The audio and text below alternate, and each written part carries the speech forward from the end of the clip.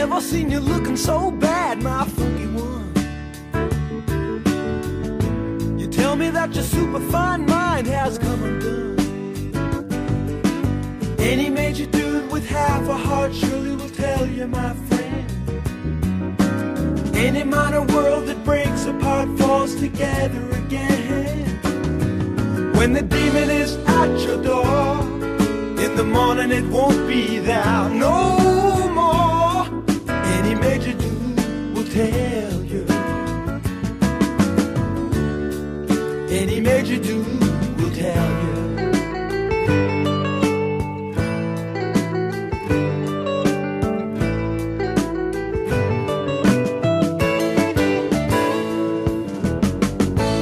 Have you ever seen a squawk's tears? Well, look at mine. The people on the street have all seen better times. Any major dude with half a heart surely will tell you, my friend. Any minor world that breaks apart falls together again. When the demon is at your door, in the morning it won't be there no more. Any major dude will tell you. Any major dude will tell you.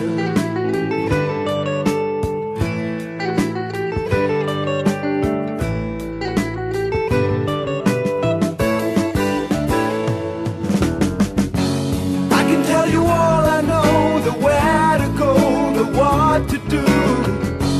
You can try to run, but you can't hide from what's inside of you.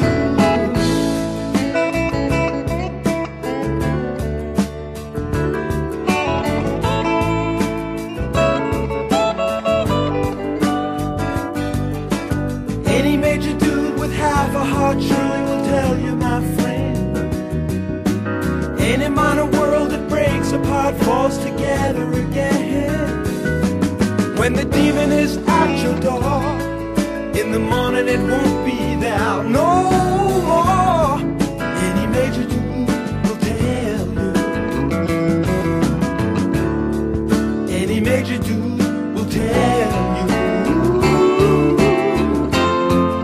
Any major dude will tell you.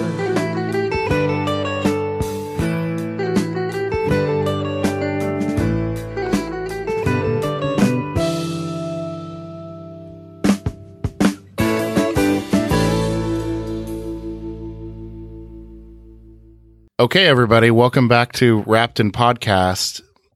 This is episode 17 of Wrapped in Podcast, where we're going to talk about part 17 of Twin Peaks: The Return, the first of what was broadcast as a two-part season finale of The Return. At the beginning of this episode, I just want to say, if you are one of the few souls on this earth that has watched part 17 but not part 18, please turn off the podcast, go watch part 18, and then come back. Because even though we are going to focus in this episode of the podcast on part 17, for reasons that will probably become obvious, it'll be very difficult for us to discuss everything in 17 without talking about stuff that at least relates to things that happened in 18. Although, JR, there are some people who say you should never watch episode 18.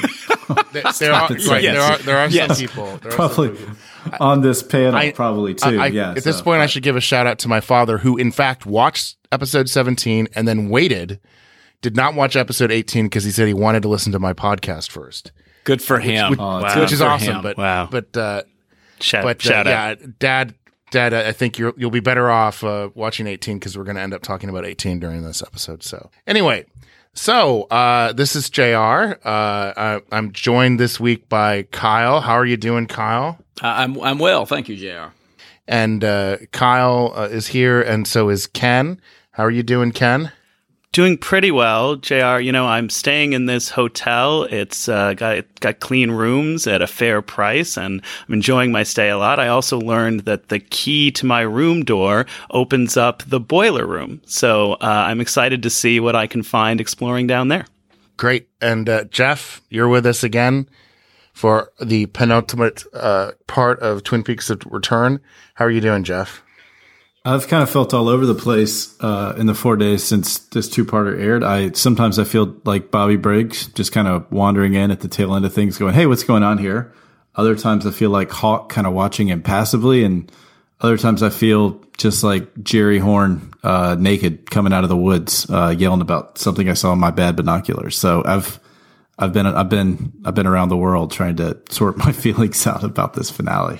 Yeah, so what we're going to try to do for part 17 is do a kind of fairly straightforward recap of the stuff that happened without going into a lot of deep discussion for now about our theories and thoughts about the larger meaning of these episodes and of the entire return. But of course, that stuff is going to come up and we're going to talk about it as we need to. So part 17 begins with the Rancho Rosa logo, where we have a white ring that fills out into a white circle, but preceded by a black and white vortex that had framed the logo. We've been paying attention to the Rancho Rosa logos for a while. At some point, we'll have to publish our unified field theory of how the logo relates to each part of the return. And how it's in fact unnecessary to watch the episodes. If you watch the Rancho Rosa logo sequence, you will understand everything that happens for that particular part of the series. But we're actually, and if you watch them backwards, there's a secret. Yes, message. Right. That Paul is dead. Right. So this begins in Buckhorn, as many episodes have, with a Blue Rose sort of conversation. We'll recall that the Tulpa Diane had just been shot by Albert and Tammy and flew out from the hotel in Buckhorn into the Red Room, where it hissed and dissolved away the way that tulpas do. And now Albert has poured some red wine for Gordon and for Tammy. It's weird. I don't think that FBI agents are supposed to drink while they're on duty. Maybe there's an exception for when you've just shot a tulpa. But we've seen them drinking red wine a lot, but it's usually in the evening. This appears to be, midday, as far as we can tell. But anyway, Gordon said, I think Albert asked Cole if he's okay. And Gordon says, I couldn't do it, Albert. Albert says, you've gone soft in your old age. Gordon says, not where it counts, buddy. Confirming a lot of the things that we've been observing about Gordon Cole this season.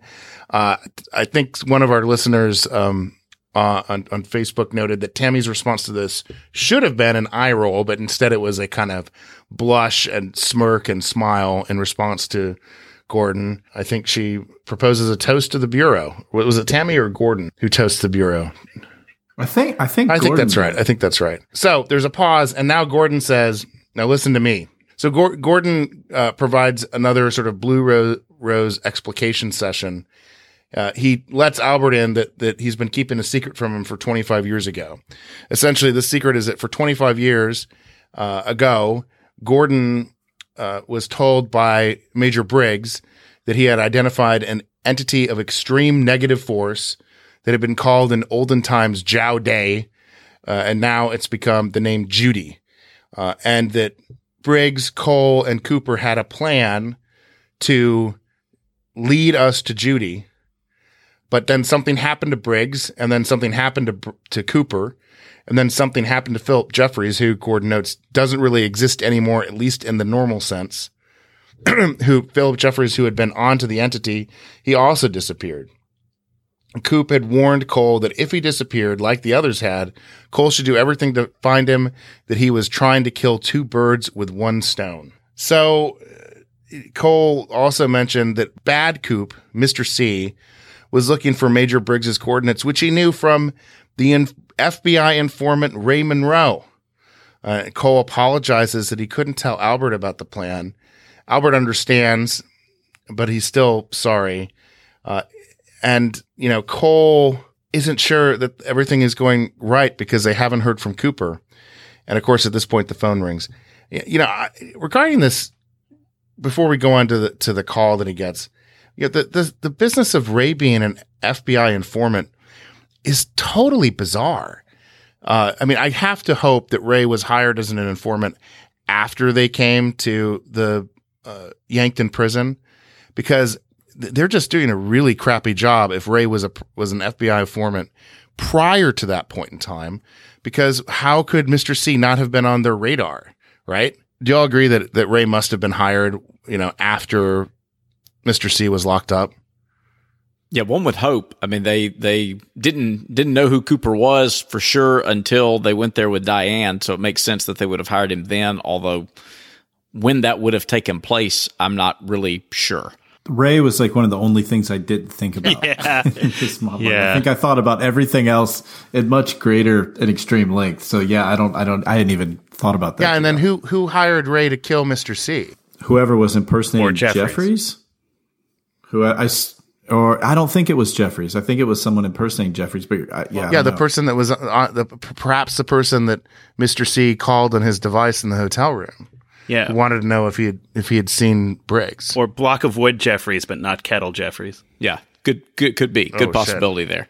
Yeah. So I have a quick point to make on this scene before we move on, and I'm interested in Kyle's question about how many things are the same thing. So hopefully he'll pose that one as well. But it's interesting the way that Cole refers to Jeffries, right? Philip Jeffries, who doesn't really exist anymore, at least not in the normal sense. It seems to me like a big wink to the viewing audience, and it does feel a little bit like, as we approach the end, that the show has gone very meta. Like there's going to be 3 or 4 other points between now and the end of the season where I thought of things as almost breaking the fourth wall. Like they were winking at the way that we're perceiving this show and thinking about how odd the Kettle Jeffries is, for example. It's a little like I just watched the Saturday Night Live sketch about Twin Peaks from 1990 when Kyle MacLachlan hosted and the show was at the apex of its popularity. And they're doing this bit where he's had a dream and people are running into his room at the Great Northern to talk to him about it.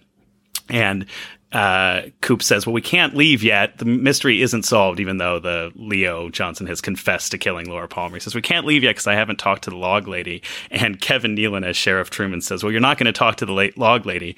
And Kyle MacLachlan Cooper says, why not? And Truman says, because we only have 2 women. Yeah, we only have 2 women on Saturday Night Live. We've already used them because they've had Nadine and Audrey already come into the room. They have no more female cast members to play the log lady, right? It's a little bit like that, where Lynch is just kind of looking at the viewer and going, it's kind of like this. What a great way to describe David Bowie. Yeah, it's true. Yeah, I thought, it seemed like we were having this brisk pace at the beginning of the scene, and that seemed like it was setting up, the all-encompassing finale that I thought we were going to have. In retrospect, on a second viewing, I don't think it holds up well. JR, you've already raised one issue, but, we've got this 2 birds with 1 stone thing that sounded like a cryptic remark by the fireman, and now we find out it's a cryptic remark by Cooper. Which 2 birds is Dale trying to kill, and with what stone? We thought when we saw Richard Horn dying on top of a rock that was Richard being killed by a stone, and that somebody named Linda was going to show up and die on that same rock. That didn't happen, of course. We've got this whole thing about Jeffries, disappearing while he's looking for this entity they're all seeking. But then when he shows up again, the one thing he refuses to talk about is the one thing they're implementing a plan to go and find. What is their plan? And what does Gordon mean when he says he's not sure whether it's unfolding properly? Every other human being involved in this plan has been missing since at least 1989. And Cooper told him to go looking for him, which shouldn't be a thing you need to tell your boss if you're in the FBI. If I disappear when I'm doing my job, send somebody to search for me. I would think that there's a protocol for that already built into the system. But why hasn't Gordon been doing that? Why hasn't Gordon been looking for him for 25 years? Why should he expect to hear from Cooper by a particular time when he hasn't heard from him in a quarter of a century? So it's a nice scene while it's happening. Going back and watching it, it doesn't hold up well at all. Yeah, that's great. And one of my chief frustrations about these scenes, the reason why I keep referring to the hotel as like hotel stasis or hotel where the FBI has spent this whole season, is because the FBI has done nothing. They have holed up in this hotel and they have drank for the entirety of this season and put a bunch of machines up using the whole power grid of South Dakota to power them. So it's very frustrating. And I share your frustration with that and with the way that Coop now brings in this explication of a supposed plan that couldn't actually be in motion. I did have an interpretation, though, of Two Birds with One Stone. I thought that was Coop's summary of what he was doing 25 years ago, where the two birds were solving Laura's murder and continuing the quest to find Judy, Chow Day. That Jeffries had disappeared trying to find this entity, and Cooper's supernatural questing, his discovery of Bob and whatnot, led him to a place where he thought he could actually get to the bottom of this mystery about the entity. And that sounds really good. That sounds good as a retcon, but if that's the case, then why didn't Gordon do something to protect Cooper when he was suspended from the FBI and had to be deputized and went around wearing flannel for 3 or 4 episodes because the guy that Peggy Lipton used to be on the mod squad with came and kicked him off the FBI for a while? I mean, it sounds good, and in retrospect, that makes sense, but there's stuff that took place in the first 2 seasons of Twin Peaks that doesn't hold up, of course, assuming that the first 2 seasons of Twin Peaks, in fact, happened. Right. You're also referring to a section of season 2 that I disavow anyway. So I don't think any of that stuff happened. Well, and David Lynch clearly agrees with you. Right. And let's pour one out for old Agent Chester Desmond, who also disappeared. Mm-hmm. Not referenced nearly enough, if at all, in the series. And I also like where's the Air Force, right? They were onto this investigation. They're the ones that brought Gordon on, but they've apparently have had nothing to do with anything. Maybe they're writing the final dossier. I don't know. They're in their own hotel, smoking and drinking. And holed up at a hotel in Fort Collins. Right. Jiao Day. We should talk about. Your people on the internet have talked about in Chinese, and I'm sure that I'm not pronouncing this correctly. Jiao Dai can mean to explain or to make clear or account for or to tell, or perhaps adhesive tape. DE instead of DAI, I believe means scream. So there's some, I guess, metonymy there for Judy, perhaps. The subtitle said JOWDAY, which doesn't seem to mean anything.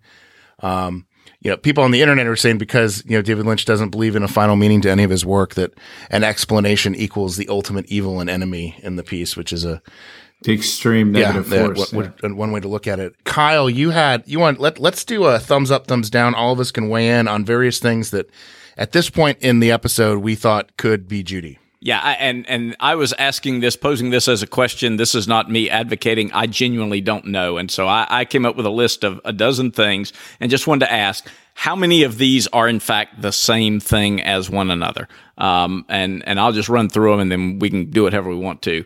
Judy, the frog bug girl, the mutant fish puke girl, the thing inside Sarah Palmer, the symbol on Doppel Cooper's playing card and Hawk's map, Mother from the Space Box, the experiment model, Linda, the thing the log lady warned Hawk was under the moon, and whatever has Audrey wherever Audrey is. Because you could convince me that all 12 of those are the same thing.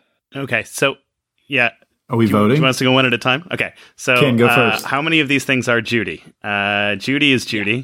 The frog bug, I think, is either Judy or an offshoot of Judy at the sort of Bob level. If Judy is the ultimate evil, if Judy is the final boss, then the big bad, then the frog bug is something like Bob on the way there. A very, very bad, nasty thing, but not Judy itself. The frog bug girl is just a poor human. The mutant fish puke girl is probably irrelevant to everything for all time. The thing inside Sarah Palmer, I think, is an offshoot of Bob, a Bob-like spirit, though it did seem from the Sarah Palmer we get later in episode 18 that it reacted at a very visceral level to Cooper messing around with the time stream or whatever he was doing. The symbol on the playing card in Hawk's map is a representation of evil, which could refer to Judy or to Judy's minions. Mother from the space box. The mother is... Do we think mother is the same thing as the experiment or the experiment model? Do we think those three are all the same thing? I think of the question. I don't know. Right. Well, I think of the milky thing in episode 8. The only episode I care about is episode 8 forever. But the milky thing in episode 8, which we call experiment, which is giving off the sort of giving birth to the Bob form. That to me is Judy. And so whatever comes out of that thing and makes landfall in our dimension through the space box could be a Bob level offshoot of Judy. But that thing to me is Judy. So the frog bug, the thing in the space box, the mother, the thing inside Sarah Palmer, all emanations from Judy, which is the experiment from episode 8, and possibly represented by the symbol and the thing Log Lady will warn Hawk about. I don't think Audrey is in the clutches of anything particularly supernatural. I just think she's still in a coma. Okay.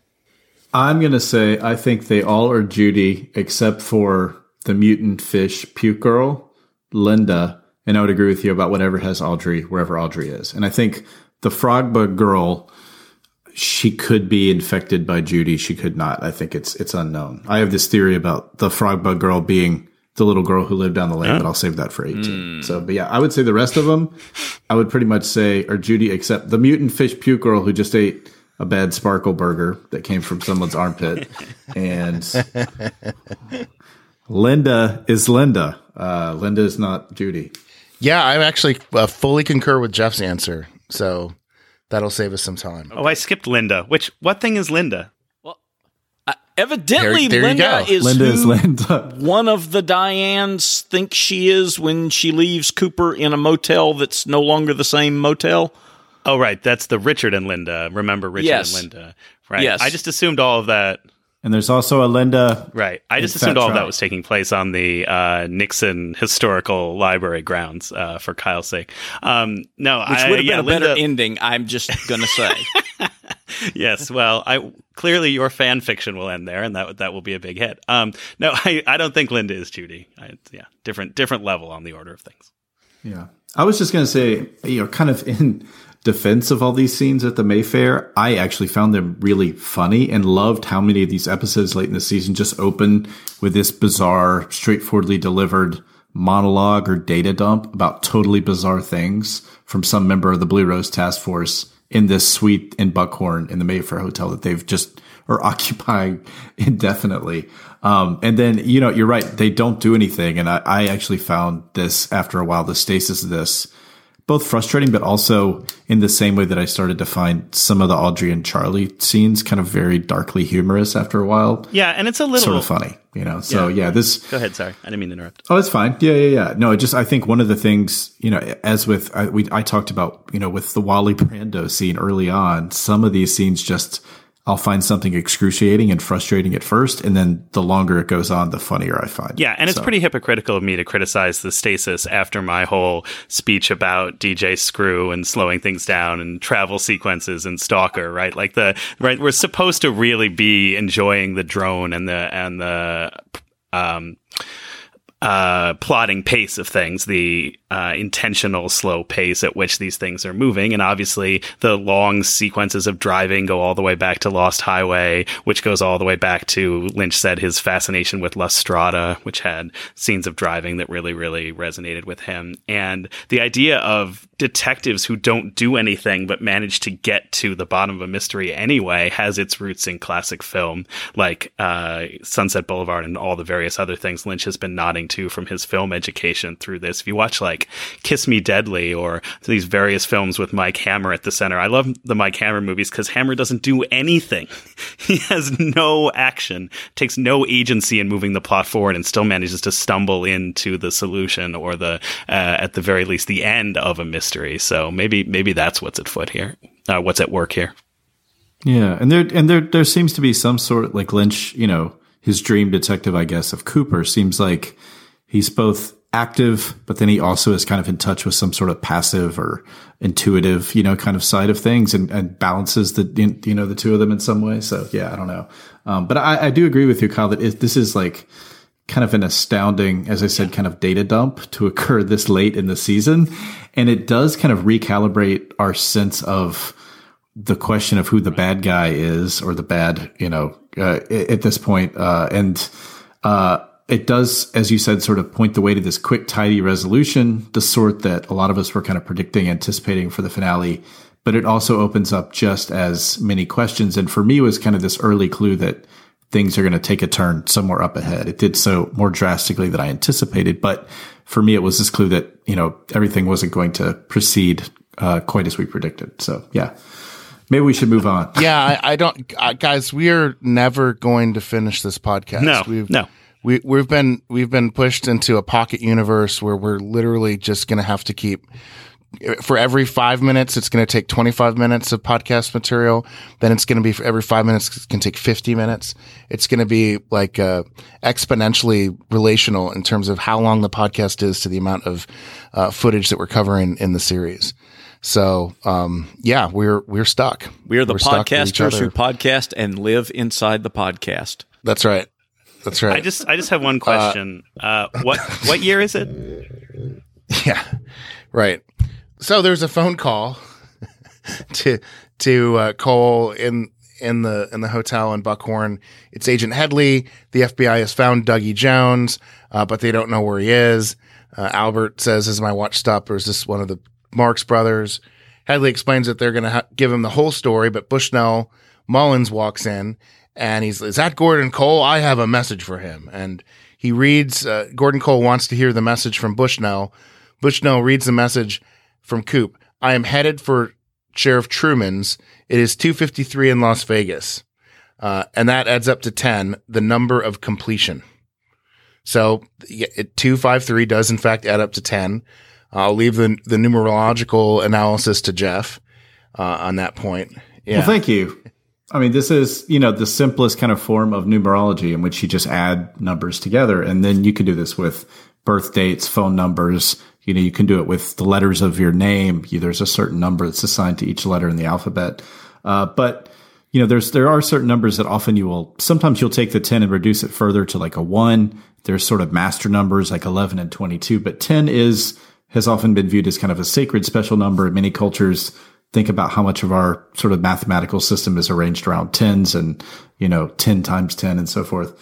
But as Cooper says here, 10 in kind of numerology, a number of completion, absolute perfection, integrity, fullness, this unity kind of balance of being and non-being. And then only other thing I was going to say, that the 430, which seems to be the other important number that comes back in this episode that we also knew from early on in the season, that adds up to 7. And we've, seen Lucky 7 Insurance, hotel room number 7 will come up in episode 18. So, that's about all. Yeah. Very impressive, Jeff, that you were able to explain how 10 represents perfection and not reference a Blake Edwards movie.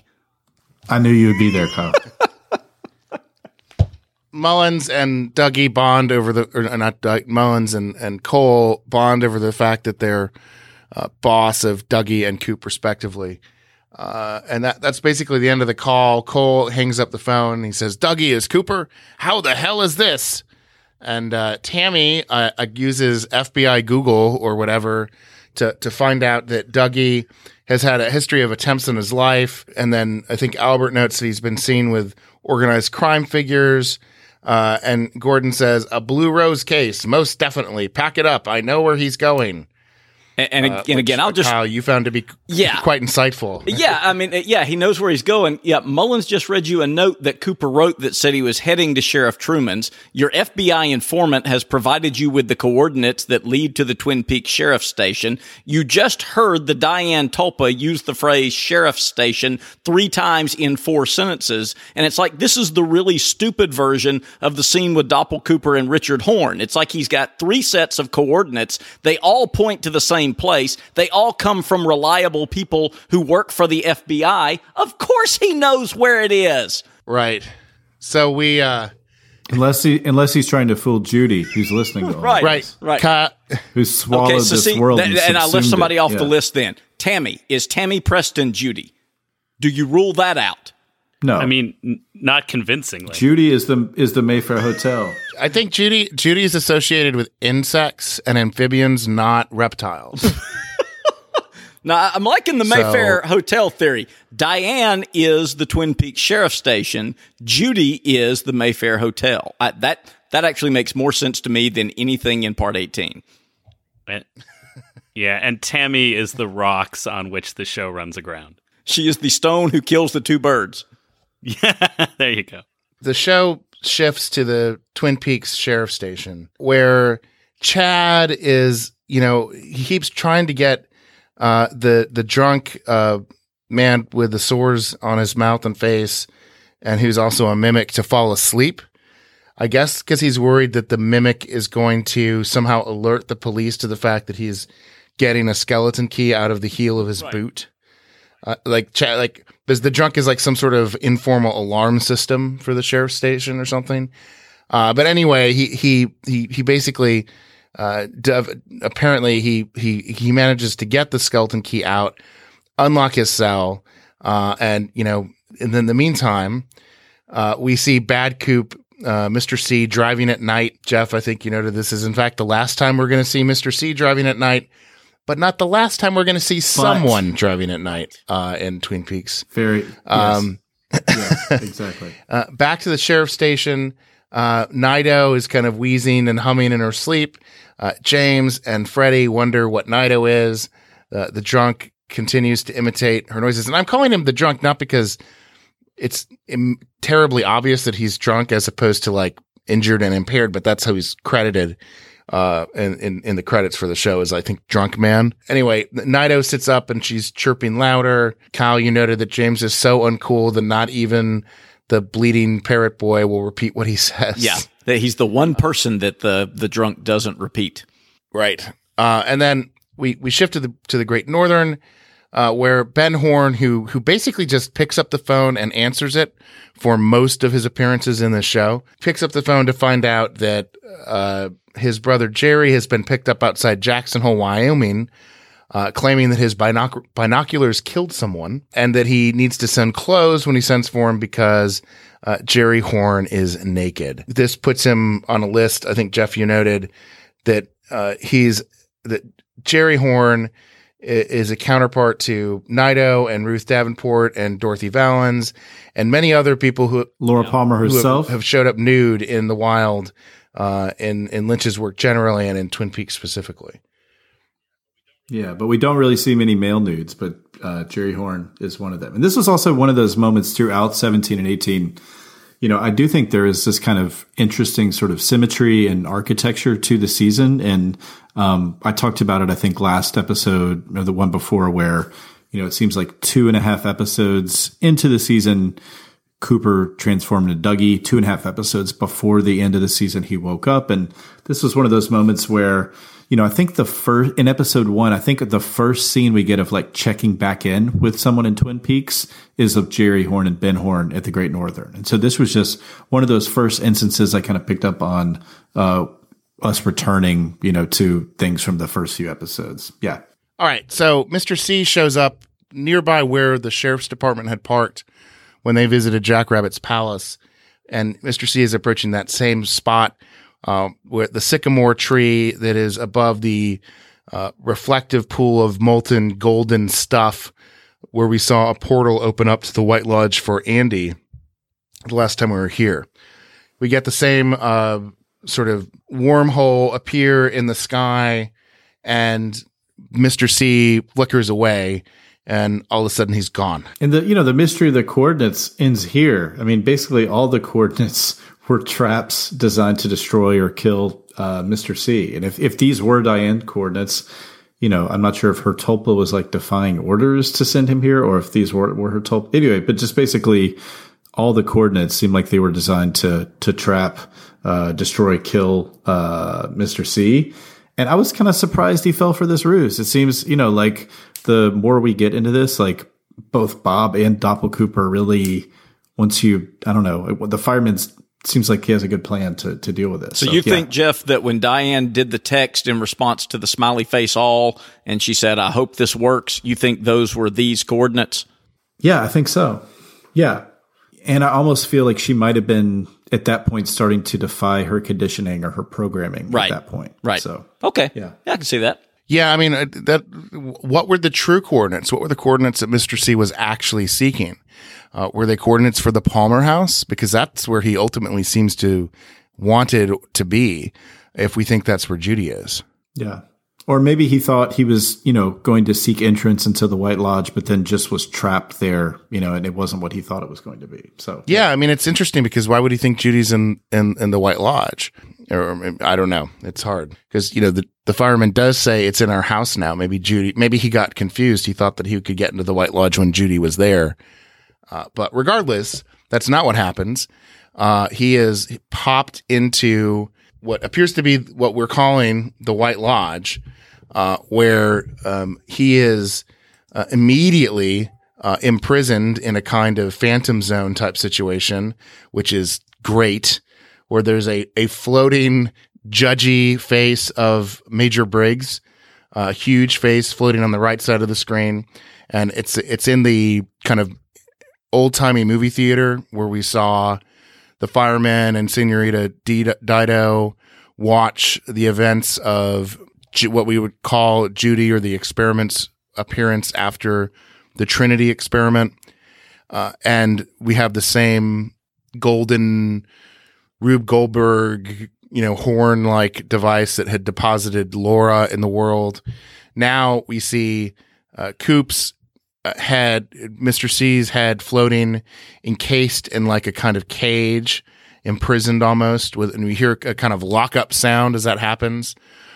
There's a shot of a room that just has like a bank of these same kind of dome bell-like devices where Philip Jeffries is contained, and we're on the top of the space box. We're in the room where the fireman pulled the latch of some kind of release valve or something after the Trinity experiment. And in this very room where this trial or imprisonment of Mr. C is taking place, there's a very large elongated bell. I don't know if you guys saw that because it's kind of dark in the middle of the room. Yeah. And in the background, the fireman's just kind of levitating in front of the big and it looks like he's almost levitating on his back, like he was doing when he kind of the stardust came out of his head to form Laura back in episode 8. And here, though, he's looking at a screen. The first screen he sees is a picture of the Palmer house, which he then swipes away. Ken, you wanted to shout out the Apple Corporation for their franchising of the iOS device to the White Lodge, iOS operating system to the White Lodge. It's very good product placement. Then we see some static.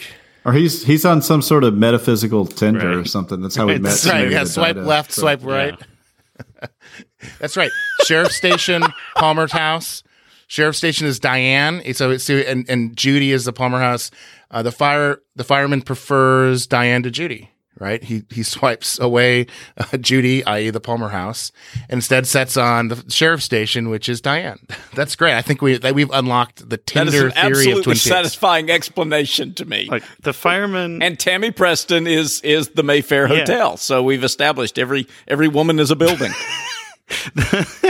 I guess that's better than a refrigerator. I think there's a Talking Head song about that. But yeah, the fireman's just looking for a nice lady or gentleman to bring back to the White Lodge to watch movies on his black and white touchscreen with. It's nice. It's romantic. Okay, so if all of the female characters are in fact buildings, and if these buildings do in fact have refrigerators in them, we have reversed the women in refrigerators problem and now have refrigerators in women. David Lynch foils his critics once again. Yeah. Yeah. Change your heart and or die, everybody. I was just making a joke about swiping right. This went totally somewhere. Yeah, but it makes sense, right? Which is true to the spirit of the finale. Yes. Absolutely. Well, right. I mean, we know that house is a thing, and Diane's the one that said she was the sheriff's station. Although the four of us are the only people on Earth who thinks that's the case. People have too much faith in subtitles.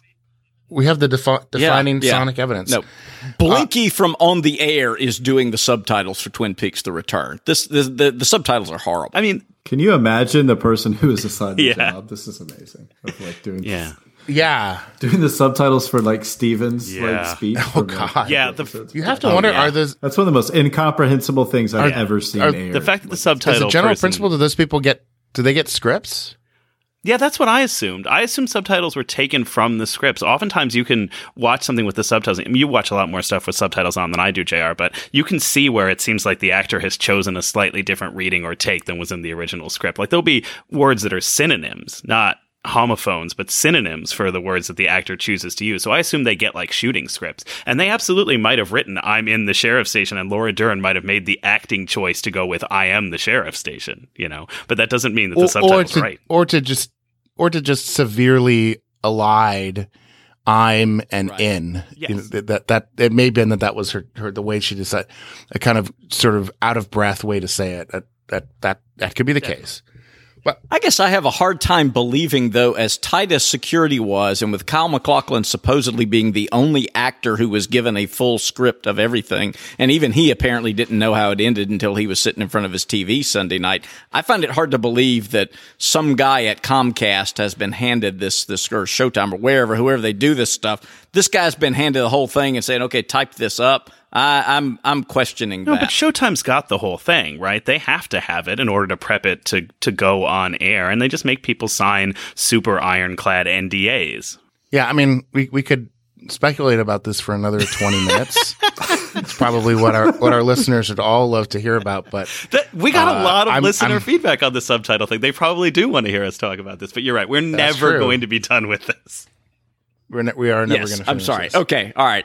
Right, so we hear sheriff's station. We hear a lot. We're not even done because Mr. C his face has to float out of his little Phantom Zone prison from Superman 2 up into the golden horn device, which. But I thought before that happened, it's like he changed it. He did. I wasn't sure if that was like his head or if it was. I thought it was like a bundle of sticks it looked like, or something. I wasn't sure. like a sponge with a bunch of tiny tines coming out of it. That's what I thought it looked like. It looks like the spiky-haired logo for that new Netflix show, Death Note or whatever. The spiky-haired guy. That's definitely what it was. It's a very contemporary reference, Ken. Listen, I'm down with the youth. And their purple drank. That's right. All right. So anyway, he's basically what happened is the fireman has taken Mr. C, Bad Coop, from Jackrabbit's palace in the woods and deposited him right outside of the sheriff's station. And this results in a awkward encounter between Mr. C and Andy.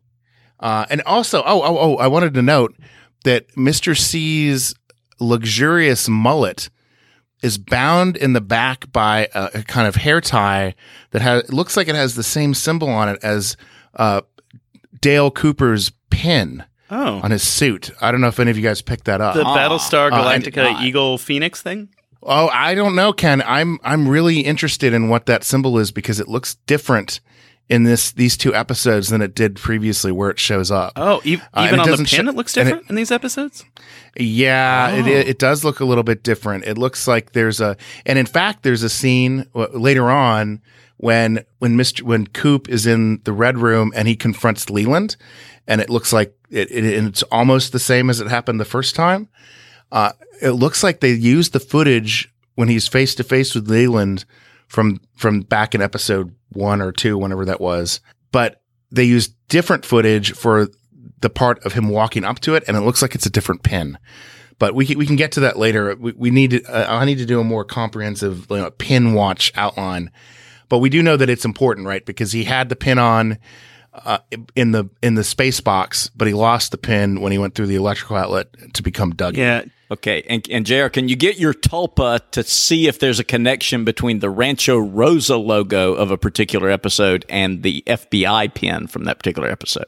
Because that could be the key to the whole thing. It could be. Yeah. We need interns is what we need. So I'm looking at the pin in the hair of Bad Coop when he rematerializes in the sheriff's station. There's a long zoom into the hair and the pin, but it looks just like a jewel. It looks like a jeweled brooch. Like there's 3 concentric circles of gold and a diamond or something. It doesn't look like it's the shape of anything other than jewelry. But see, the shape that I was seeing on Coop's pin and actually Gordon's pin as well, it looked like an owl symbol with another triangle on top of it, or another diamond on top of it.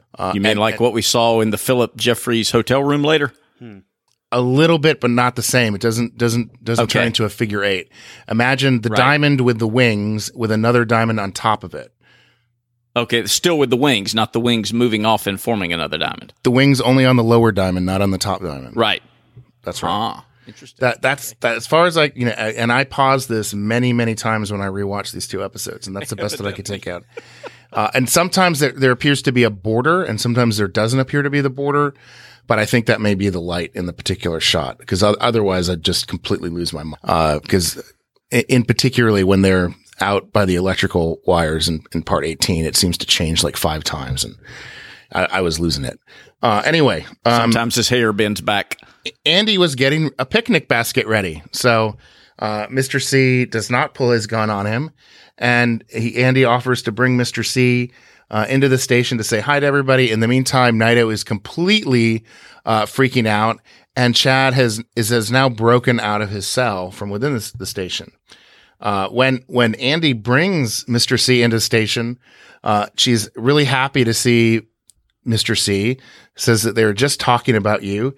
And Jeff, you noted that Lucy is so friendly here that even Mr. C seems almost happy to meet her. He kind of smiles. There's a little bit of warmth when he says, it's nice to see you. He almost smiled at Andy in the parking lot too. And I think this is sort of the closest to human warmth that we've actually seen from Mr. C anywhere in the whole season. So yeah. But I just attributed that to Lucy. Yeah, those flashes of sort of familiarity and almost affection, and the fact that Mr. C is obsessed with finding coordinates. I do think that plays into the question of how different is Mr. C from Coop, and especially how different is Mr. C from the version of Coop that we see in part 18. Where he turns down coffee. There's no resemblance to real Cooper he's clearly not original Coop. He turns down coffee. But I do think that he's on a path that's very similar. He's looking for coordinates. He's looking for Judy. I mean, Cole. And no, you're right. Cole has just told us at the beginning of this episode, it's all about a plan to find Judy, hatched by him and Briggs and Cooper. And it's like Mr. C has been on the same path to find Judy, but using, Bob methods, and Bob influenced, evilness and doppelganger influenced methods and evilness. But, fundamentally, there's more in common with Coop than we'd like to see. And then we see in part 18 a version of Cooper who is similar, who seems to have merged in some level with that kind of Coop, who is obsessed with coordinates, right? He wants to know the address, write down the address, and in a flat affect, not really acting like a proper FBI agent or the Cooper FBI agent that we've always known. I mean, I'm obviously jumping ahead there, but I can't. No, that's and isn't it like Harry who says to him, "You're the only one who has the coordinates to take us where we're going on this"? And so, like one of the earlier seasons, is that how he phrases it? I thought that was interesting. I can't remember if that's exactly how he phrases it, but you're right. And I think it's interesting because you mentioned it, Jared, and I hadn't thought about it because later on, even, we're only going to see Doppel Cooper for about 3 more minutes here, but in lots of Cooper's appearances from kind of the moment of the superimposed face, which we might get to in 2019. But from that moment on, I did start to see the same thing, this kind of bleeding over of, as you said, Mr. C into like what we think of as original recipe Cooper, but then also at moments the Dougie identity manifesting itself at different times. But I think even in this moment, as I said, it's almost like a moment of warmth, almost like a regular Cooper in Doppel Cooper. You're right. It starts earlier than even I'd identified it. And I didn't read that as warmth at all. I saw that as sort of, I don't know. I did not read it as a friendly smile at all.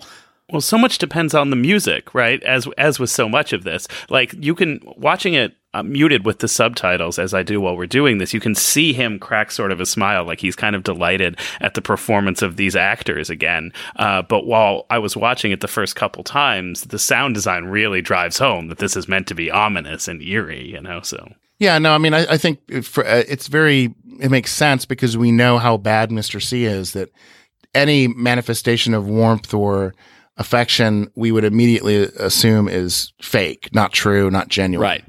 Right. Right. But I don't think Mr. C's capable of that kind of affectation, or generally hasn't shown himself to be. He's a cool cucumber, and really has, except around Lucy and right, Andy. Exactly. They're so cute and so pure, right? I mean, Andy is the purest of hearts, apparently, in terms of the person at the sheriff's station who's supposed to go up into the White Lodge. If you really want to see Mr. C crack a smile, wait till he gets together and has a couple of beers with Wally. Then you'll see a side of him you'd never imagine. But we at least know that Bad Coop can fake his way through this, right? Because in The Missing Pieces, after he smashes his head into the mirror, he's able to convince Harry and Doc Hayward that he's real Coop, and they take him to the hospital, and he's able to walk right out of there. And Doc Hayward says, "Yeah, he kind of looked at me funny, but that's the extent of it." I mean, nobody looks at him and says, "Hey, I think this guy is pure evil, and he just smashed his head into a mirror and was laughing about it, and that seems strange. Maybe we ought to hold him here in the hospital for a little bit longer." But no, they just let him walk right out. Yeah, but this is a show where people didn't notice Dougie's mental incapacity for like days at a time, so who knows? Yeah, but that's in Vegas. I mean, Doc Hayward was kind of on top of things medically. Yeah. Now, Kyle, you talking about The Missing Pieces, or you're talking about the conversation that Frank Truman had with? Well, I'm talking about both. I mean, I moved from one to the other, but we know from The Missing Pieces that Harry and Doc Hayward went into the bathroom right after the end of the season 2 finale, and then took him to the hospital. And then we know from the conversation between Frank and Doc Hayward in Twin Peaks: The Return that he did see him near intensive care that day, and thought he kind of looked at him funny, but certainly didn't think it was anything severe enough for him to go over there and say, "Hey, what's going on here?" Right. So anyway, Mr. C makes it to Sheriff Truman's office. He interestingly, Andy grabs a chair and sort of situates a chair for Mr. C to sit down, and he offers him coffee, which Coop declines, which is definitely a really, really tough thing, because that's not something that real Cooper would ever do. Truman, he says, Cooper, and then Cooper again, which reminded me of the message from Major Briggs, provided, and then Mr. C says, "In the flesh," which reminded me of a certain veterinarian's sign that said, "Aid to the beast incarnate." Finally, Frank gets a phone call, and the phone call is relayed to him by Lucy, who says it's a really important call. After initially Frank doesn't want to take it, and it turns out that it's good Coop. He's there and he's on the road, and Frank kind of explains that he's the other Sheriff Truman's brother, and gets off the phone, and there's a standoff here. But Frank asks Coop what he's here for. He says unfinished business. I'm sorry, that was after the phone call. I apologize, I got lost here. They pull gun. They both pull a gun on each other. Mr. C appears to fire, but Lucy shoots him in the back, and that's it. That's the end of this. In the meantime, while all this is happening, Chad has got a gun from the gun locker after he gets out of the prison. He sees Andy at the end of the hallway downstairs in the jail, and he starts moving at Andy. He's going to shoot Andy. He calls Andy a pussy, as we'd expect Chad to say. But of course, we know everything's going to be fine, because Freddie is waiting with his green glove to punch the door of the jail cell, to knocks him out and onto the ground, so that Andy can arrest him. In the meantime, his wife has just committed an act of homicide and killing Mr. C upstairs. Andy then says, "We've got to get you all upstairs," but of course, all apparently does not include our drunk mimic oozing friend. They just leave him in the basement, I guess. Truman is still on the phone with Coop, which is when this drawdown happened. And he says, "I think this one's dead, Agent Cooper." And the good Cooper says, "Stay away from the body. Don't touch it." And then, gradually they all start coming into Frank Truman's office. What I thought was interesting about the scene is that consistent with completely inexplicable body placement after being shot, like we saw with the yellow man in Blue Velvet. Somehow, Lucy's shooting Mr. C in the back while he's sitting in a chair, and we have to assume that Andy kind of positioned that chair in advance, that this was part of his vision from the White Lodge, so that Lucy would be in position to shoot him. That somehow Mr. C ends up on his back, like 4 or 5 feet away at a completely inexplicable angle from the chair. Did any of you guys notice that? There's no way to explain how Mr. C could end up on the floor where he did after that shot. I mean, not that it really matters, but, it's the same kind of dream logic that is consistent with David Lynch's work. He's got to lay in this certain way so that the woodsman can do their ritual. Exactly. There's got to be enough space. He fell backwards in that way, right? Yeah. That's right.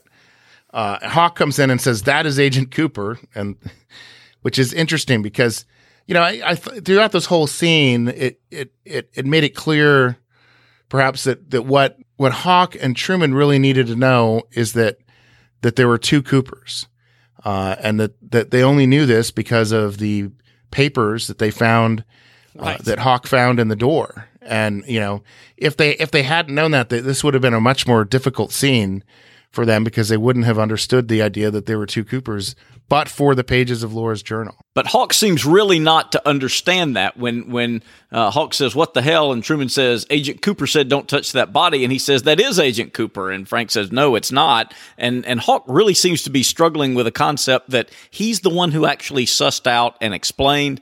But obviously the hero of this scene is Lucy, and I just love the way we have the callback that in the season, and of course this part of it just feels like Mark Frost is all over it, and in many ways, the first half of part 17 is as Mark Frost heavy an episode we've had since the season 1 finale, which he both wrote and directed, and we have a callback to that. Season 1 finale, Andy is the one who fires the shot that saves Sheriff Truman's life, Harry Truman, and now season 3 finale, Lucy fires the shot that saves Sheriff Frank Truman. So apparently, just as only the odd-numbered world wars start in Sarajevo, so too do the odd-numbered Twin Peaks seasons end with a member of the Brennan family saving Sheriff Truman's life by shooting a bad guy. Yeah, that was great. I agree. So it's Woodsman time, and this is Ken's Vindication Corner. Because, again, Mr. C has been shot. Again, Woodsmen appear. Again, Moonlight Sonata is being played, slowed down to like 25 times slower than it's supposed to be. Chopped and Screwed, you mean. So we hear Chopped and Screwed, Midnight Sonata. Chopped and Screwed, yeah. And I love it. I love those weird tones that come out from when the Woodsmen are doing their thing. And what we see is a black ball rise out from Mr. C's midsection. I thought I was watching this at Ken's place. Ken's an excellent host, and if he ever invites you to your place, he'll make you really nice drinks, make you feel very comfortable, Thanks, but also make you feel very conflicted if every single time you've watched this episode, it was entirely by yourself at night, like with a computer staring at it, with no distractions from other human beings in the room. So yeah, it was. I really enjoyed watching it with you, Ken, and it allowed us to. I held out some hope because initially it was just a black ball. We didn't see Bob's face, but no, there's Bob. Bob is in the ball. It's amniotic Bob, Bob in the cowl, like we had seen in part 8, and it starts floating around the room.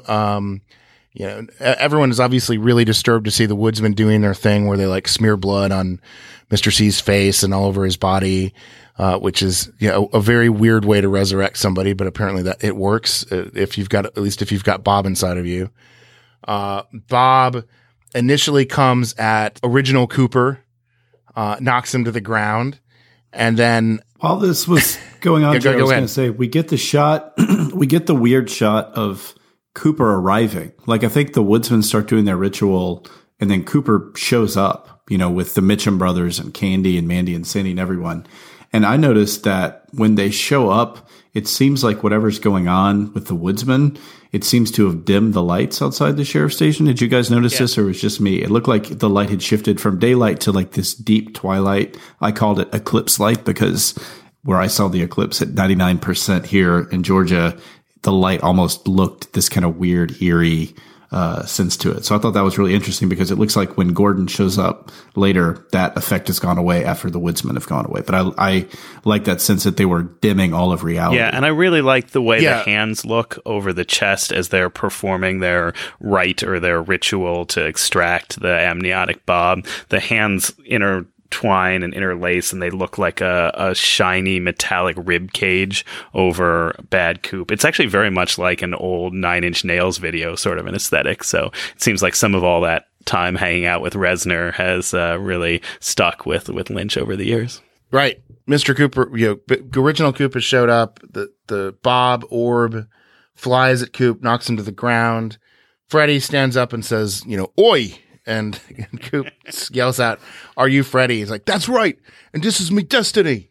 And we proceed to see a boxing match between Bob and the Bob orb and Freddy using his magic green glove, which, we lots of boxing that we've seen in this series, right? But we've got Battling Bud, who did right by Dougie. And, ultimately was instrumental in keeping Coop safe. And then, of course, there's the boxing match that gets played over and over and over again in Sarah Palmer's house, where there's this weird electrical glitch, and the same 20 seconds of an old time boxing match comes up. And I kept reminding of, that phrase that was being used in that particular clip where it's like, it's a boxing match now.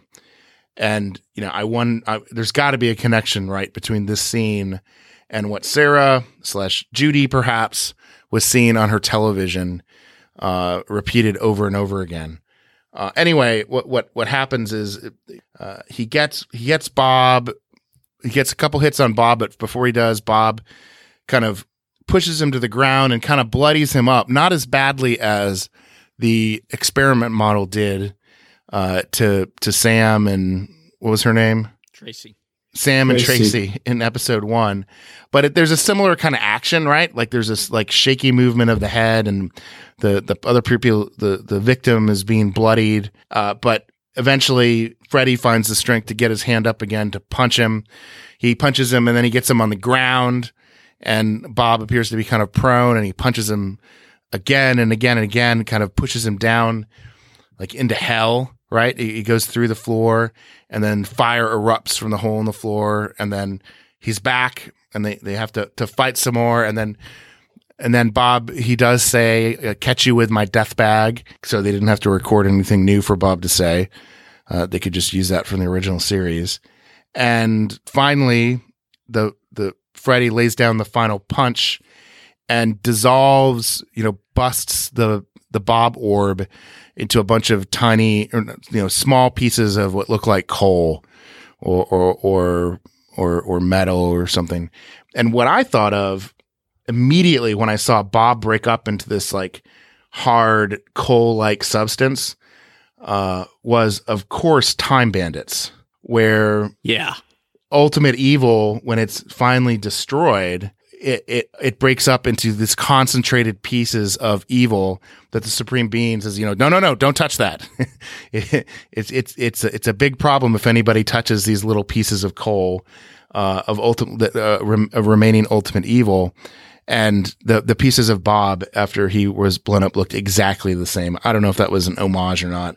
We certainly don't see any of those pieces of Bob, but that's what I thought of when that happened. And Freddy says, "Did I do it?" And Coop said, "You did it, Freddy." And and Freddy has a sigh of relief.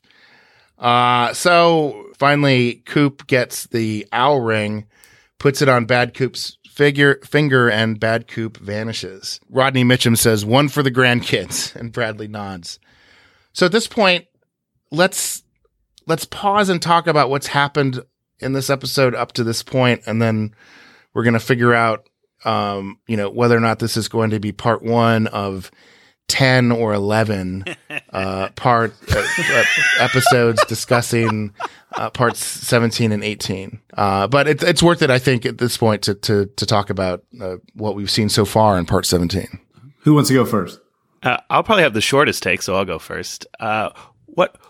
Go for it. What are we doing? Why is this the resolution? This is very strange. I really liked watching it in the moment. This is like Kyle was saying before about how this episode holds up worse in a lot of ways on rewatch. Like, we knew Freddy was going to come into play. In retrospect, we all should have seen the boxing leitmotif coming, as JR pointed out. We knew that the Fab Fist Freddy power was going to be really, really important, and it was sort of satisfying to see Bob get punched all the way to hell, I guess, but the only thing that it contributed besides a final battle with Bob was to put all these characters in the same room to watch. Like, it's really strange that the ending was like something out of a Dragon Ball Z episode, I think somebody said on Twitter, right? Dragon Ball Z is directed by Lynch.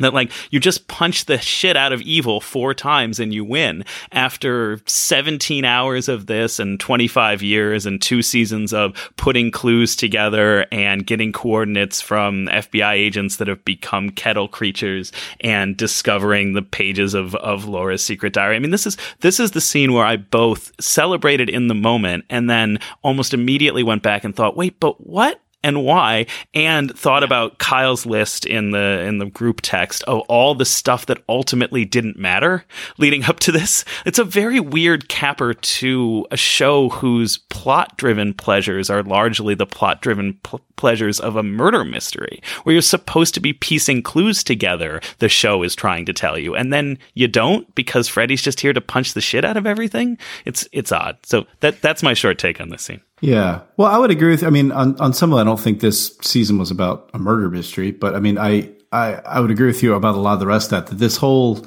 sequence to me almost played like weird comedy, and it also played to me like a video game, like this sort of really surreal video game. It reminded me of like, some games I played when I was a kid, often of like Japanese provenance that I just accepted at the time. And then looking back on their adult, it's some of the most surreal like things I've ever conceived of, that I just accepted as a kid. But I mean, think about this one. It's like, okay, you have to get Doppelcooper into the sheriff's station just the right time so that he can get shot by this character who's probably likely never shot a gun in anger before, shot a gun at all. Right. Then you have to stay away from the body, not touch it.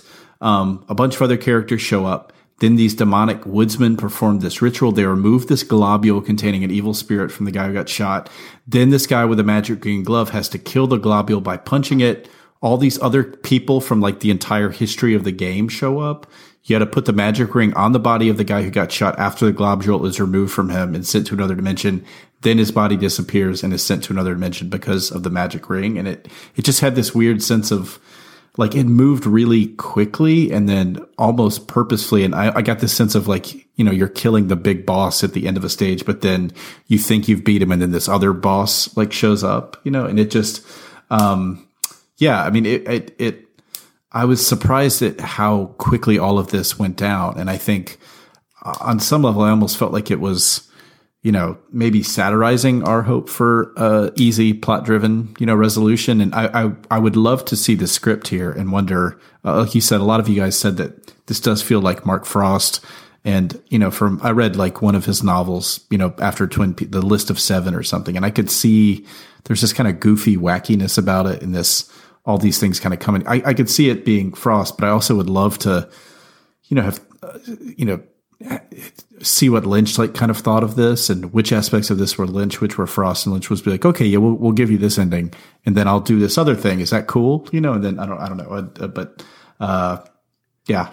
No, I think that's Kyle. I think that's exactly right, Jeff. And I'm in the same place with Ken on this. I thoroughly enjoyed it while watching it originally. Going back and looking at it, I thought, we didn't get any sort of coup-on-coup face-off. In fact, there's no particular reason why Dale had to stop being Dougie. Dougie could have walked in there and put the ring on Doppelcooper's finger while he was dead. I mean, that didn't require anything special. The log lady told Hawk, there's fire where you were going. Well, where? Upstairs when you watch Freddy punch Bob down into hell and the flames shoot up? Because that's the only fire that Hawk has run into in this. And it felt like the season 2 finale where Lynch came in and junked a lot of the script, and he front-loaded all of the plot points so that he could have this languid pacing at the end. And obviously, with Showtime, he had a lot more room. And for as cool as the Freddy moment is,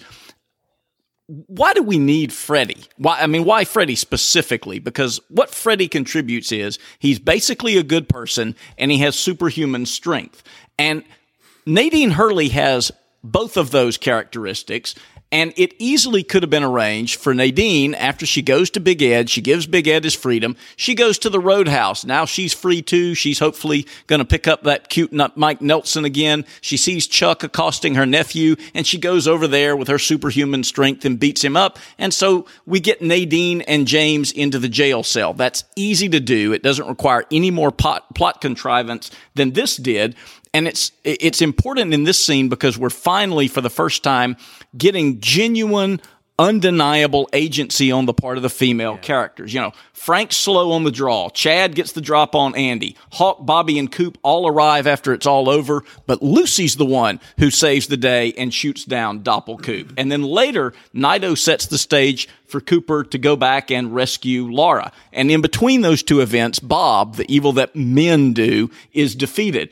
The through line of this scene would have been a lot more consistent, and it would have had a greater resonance with the original series if instead of having Freddy, we'd had Nadine, and then you've got boom, boom, boom, three instances in one scene where Doppel-Cooper is killed, Bob is defeated, the salvation of Laura Palmer is set into motion by three female characters. And I think it was a missed opportunity to have to stick Freddy in there when we could have used that time for, more scenes of sweeping at the Roadhouse or something. Kyle, I was going to say that I think there's going to be a description in the final dossier of how the firemen met Freddy on Metaphysical Tinder in London. Okay. Wanted to throw him a bone. The guy was struggling, That's right. That's how this kind of came. Yeah. Well, I was actually going to say that, with regard to Nadine, I think that there has to be some, if we want to talk within the logic of the show itself, you're going to need some sort of supernatural element or weapon to be able to hit Bob, right? Nadine's super strength may not be enough. And I agree with you, Kyle, that there'd be some nice symbolism if it were, three established women who resulted in defeating Mr. C and Bob and setting into motion the salvation of Laura Palmer, and that being accomplished by women. But, I think the character of Freddy, he is like a pilgrim.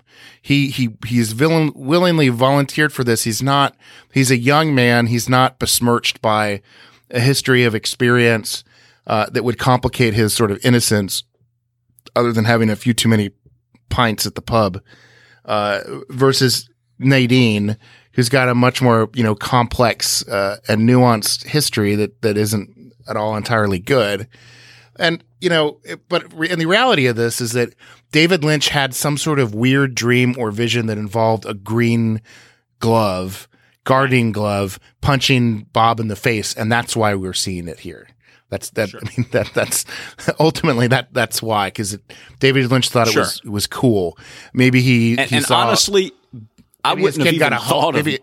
Maybe his kid got like a Hulk smash, fist glove for his birthday, and Lynch thought that was cool, and so he wanted to incorporate it in. So that's probably what happened. Yeah, it's more likely and that I probably wouldn't have even than the idea that Lynch actually played a video game. I cannot imagine David Lynch with like a GameCube controller in his hands. That's an utterly absurd image. But I love the Nadine point. I think the Nadine point is great. I struggle with both of these episodes with my own fundamental critical principle of review or respond to the art that the artist made and not the art you wish the artist had made, right?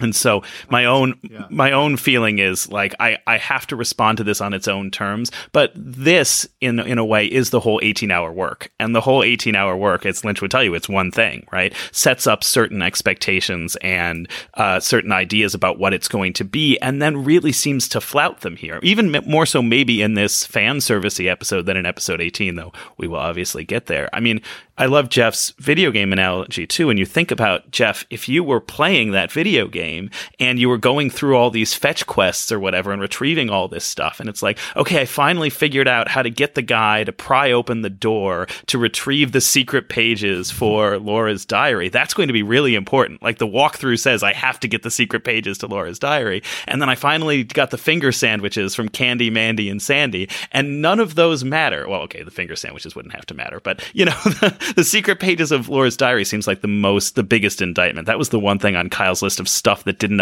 end up mattering that I was really bummed about, right? And so it's like you get through that level, that accomplishment is done, that thing is in your bag of holding, and then you finally get to the big boss battle, and you haven't used the pages for anything, and it turned out the only thing that mattered was this character that joined your party that had punching power. That was the only thing. Just as long as you get the punchy guy, you're gonna beat the big boss. Everything you do up to that point is irrelevant. You could take the Mario warp pipe straight to Freddy in the boiler room and you'd be good. Yeah. Well, and it all got introduced late. I mean, it all showed up toward the end. Freddy wound up mattering. The Richard and Linda thing didn't show up until part 18. I mean, it's not even what you've got in your bag of holding. It's everything is resolved by the Mystery Mousekatool in the last hour and a half. Yeah, and I also was surprised at how easily Doppelcooper and Bob, who we'd seen as these gigantic kind of forces of evil, in the same way that Wyndham Earl just is kind of taken care of in like 10 seconds by Bob in the last episode of season 2. And then we never heard from him again. He didn't show up in Fire Walk with Me. He didn't show up in this season at all, as far as I can tell.